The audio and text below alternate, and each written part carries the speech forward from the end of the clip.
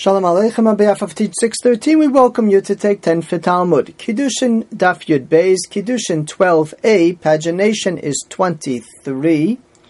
We're starting from the middle of the line Omar Shmuel, which can be found about 12 lines from the bottom.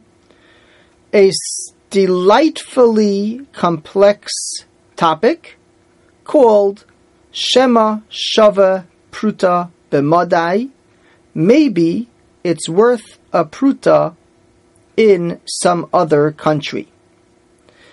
The concept is that when a person does Kiddushin, the value of the item that he uses for Kiddushin has to be a Shava Pirutah, a basic minimal value. For argument's sake, we could call it a nickel, a dime, a quarter, whatever the number is for the Pirutah, and it's based on the price of silver at the time.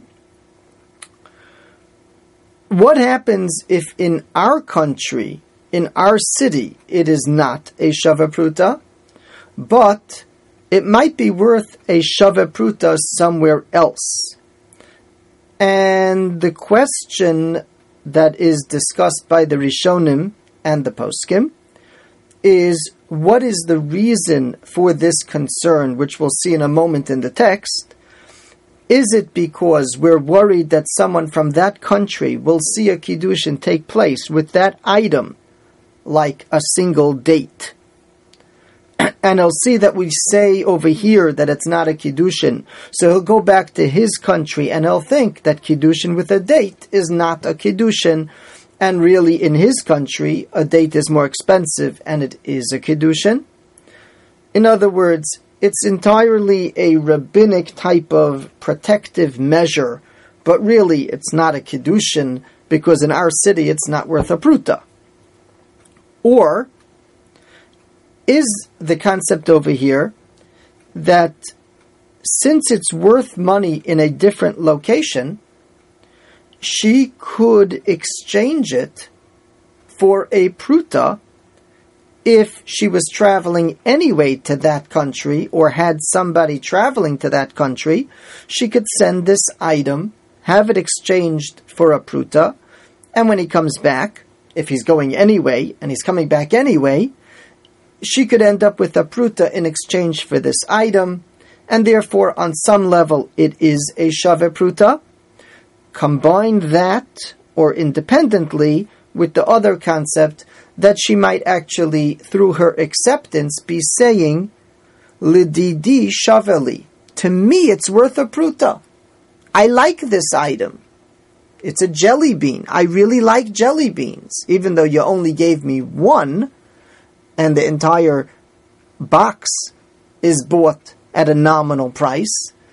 But one is worth it for me. It's Lididi Shaveli. It's worth it for me, possibly combined with the fact that it does have a Pirutah value in some location. In which case, it possibly could be, on some level, a valid Kiddushin right here, perhaps. Amar Shmuel said, Kitcha betamra, if the man used a date for Kiddushin, afilu omed kur temorim b'dinner, even if an entire pile of dates would cost a dinner, which means by extrapolation that an individual date is not worth a Pirutah, or even close. Mikudeshes, it's a good Kiddushin, according to Shmuel. Chayshinon, based on the concern, Shema Shava Pirutah B'Madai, maybe it is worth a Pirutah in some other country. The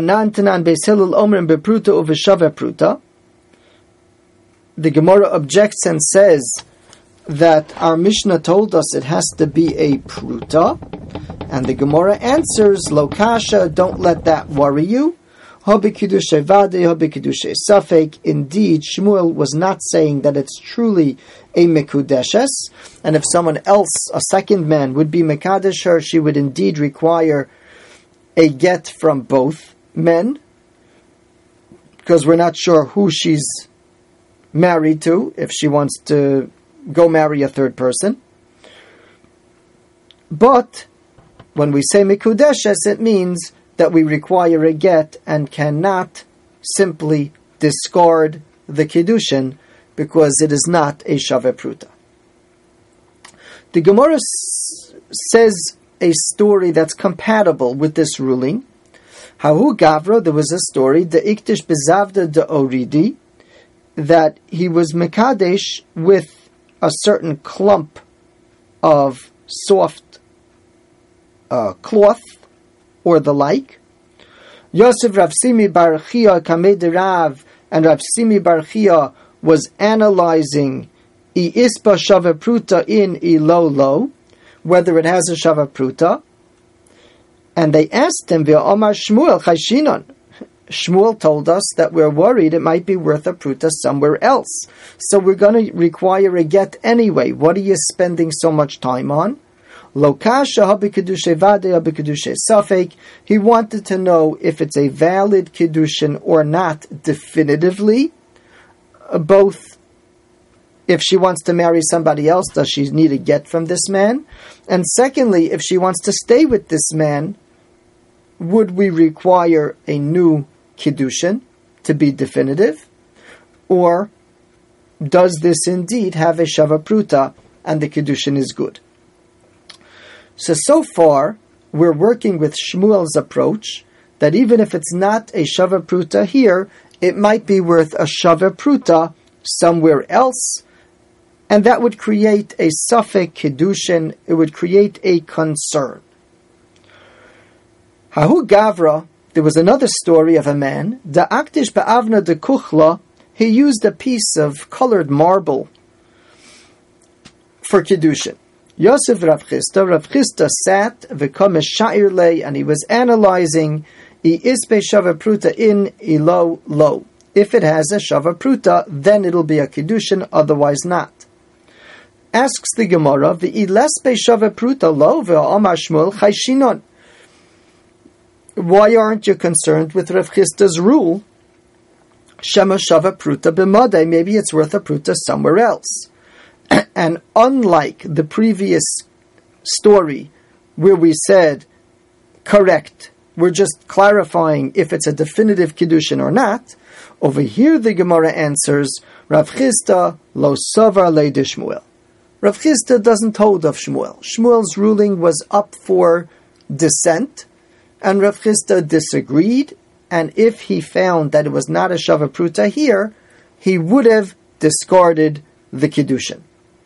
Amra le imei, his mother, the first man's mother, said to Rav Chisda, "V'ahu yomo dekit shava be'shava pruta." It was a shava pruta on that day.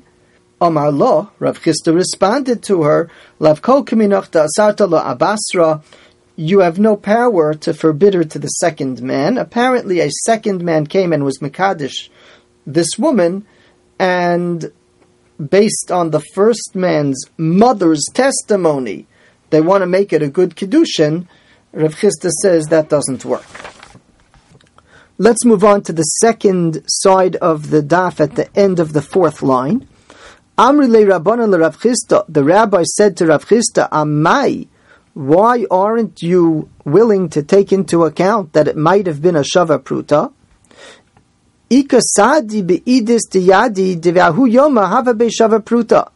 There are people in a different area who say that there is testimony that the market value of this item was a pruta on that date.